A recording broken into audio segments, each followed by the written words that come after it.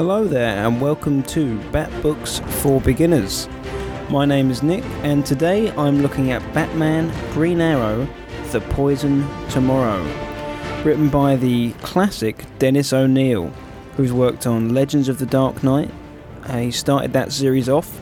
He wrote the first 100 issues of Azrael, as well as many more. And we've got art today by Michael Netzer, who's worked on Detective Comics with Chuck Dixon, so he's a fairly well-established artist too. Although I must admit, one I've not heard of before. So the Emerald Archer is returning to Bat Books for Beginners. Oliver Queen's appeared once before, but how will he fare on his return? Let's find out. Arrow? It's me, Batman. Thought you were someone else. I kind of figured that. Robin, this is Green Arrow. Yeah, the arrows and the greenness kind of give it away. You're pretty far from Star City. I thought you could use some help. Batman tracks a delirious Dr. Parsons through Gotham and captures him. But Green Arrow is also following. Green Arrow explains to Batman that Black Canary, his wife, was bitten by Dr. Parsons 2 days ago, and suddenly came over with a disease that had symptoms similar to Dr. Parsons.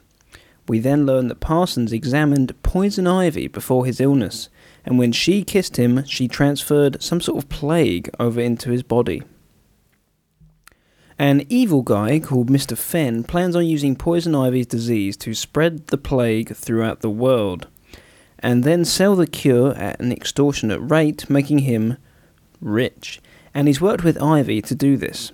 Ivy, however, has other plans of her own and knows that the cure is not that effective, so she can wipe out most of mankind and start her own brand of humanity. The plan by Mr. Fenn is to put the poison into baby food and get desperate parents to buy the antidote. Batman races after the trucks of baby food stocking the poison and stops it just in time.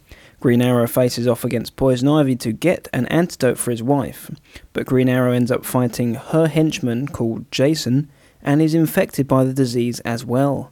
Ivy tells him there is no antidote. Fenn is aware of Ivy's treachery and double-crosses her and blows up her house with Green Arrow inside. Batman arrives and then rescues Green Arrow, Ivy and Jason. Using bone marrow from Jason, a cure is concocted and used on Dinah and Green Arrow.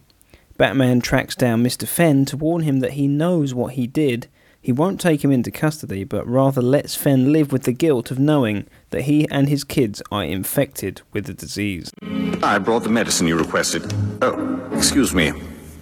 You didn't say you had company. It's all right, Alfred. Haven't I seen you before? Perhaps the Renaissance Fair? You were driving that limo. The limo that belongs to Bruce Wayne. Now, do you see why I'm so sure of him? Ollie. Hey, how'd you know? He is the Batman, after all. I think that Batman and Green Arrow make a pretty good pair. They both started off their hero careers as independently wealthy men with an arsenal of nifty gadgets at their disposal. They both have no superpowers but rely on their wits and detective work to solve their mysteries. But they also are very different individuals with a very interesting dynamic together, which, unlike the Superman-Batman dynamic, these guys are level, just in their abilities. But Queen almost acts, I think, more like Robin with smart quips and cheeky lines, but he's also endearing, but he can be ruthless when need be. But he's more of the comic relief, but can get serious at times when he needs to be. But I think this story could maybe have done with a little more interaction, because I do like the way these two work together. I think Dennis O'Neil gets that spot on, but I think there could have been maybe just a little bit more of it, because I feel like it was just starting to warm up and then it usually cut out, which was a shame. But the story by Dennis O'Neil in general is a popcorn style of story, a bit of a throwaway. There's nothing massive happening here, but it's still quite fun for such a simple premise, which is a massive challenge for a writer to make something so small and basic really interesting, but for a fun adventure, it's pretty good. I thought that it was great that Green Arrow mentioned that Bruce hasn't removed his mask in the 2 days that they've been working together, and Bruce says that he keeps it on when he wants to be himself. An interesting character moment there for Bruce. I really enjoyed Poison Ivy's depiction in this book. I think it's one of the best I've seen in comics. Simple, but great. She was really ruthless, diabolical, and beautiful. I thought it was one of the better portrayals of Poison Ivy I've seen, and I think she's a character that can vary massively in how she's portrayed. Really liked this one. Simple, but it worked. Michael Netz's art I thought was very good, particularly in his depictions of Green Arrow and Poison Ivy, as I mentioned earlier. But the Batmobile looked like a rocket go-kart or something in this story. Really didn't like the look of it. And the scale of it changed all the time. In one panel it looked like Green Arrow and Batman wouldn't be able to fit into it. The next it looks like a massive tank. So that was a little inconsistent and not good enough for me.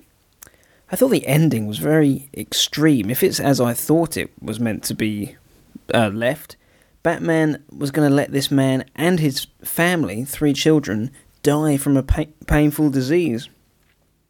Even I think that's a bit much for Batman. And considering there is a cure out there, I didn't quite understand what that ending was meant to imply. Is Batman really going to let them all die from a disease? Or why? It's a very strange ending and a little confusing, so not sure about the finish there. But all in all, a simple adventure story between 2 heroes, but it's fun for what it is. Basic, but entertaining. If you're low on books to read and fancy something simple, maybe you haven't read a lot of Green Arrow, you'd like to see a bit more of him, I would recommend this book. It's just simple, but it's a good one for you. So I'll be giving it 3 out of 5 Batarangs. This vigilante guy that thinks he's some kind of a Robin Hood is killing my business.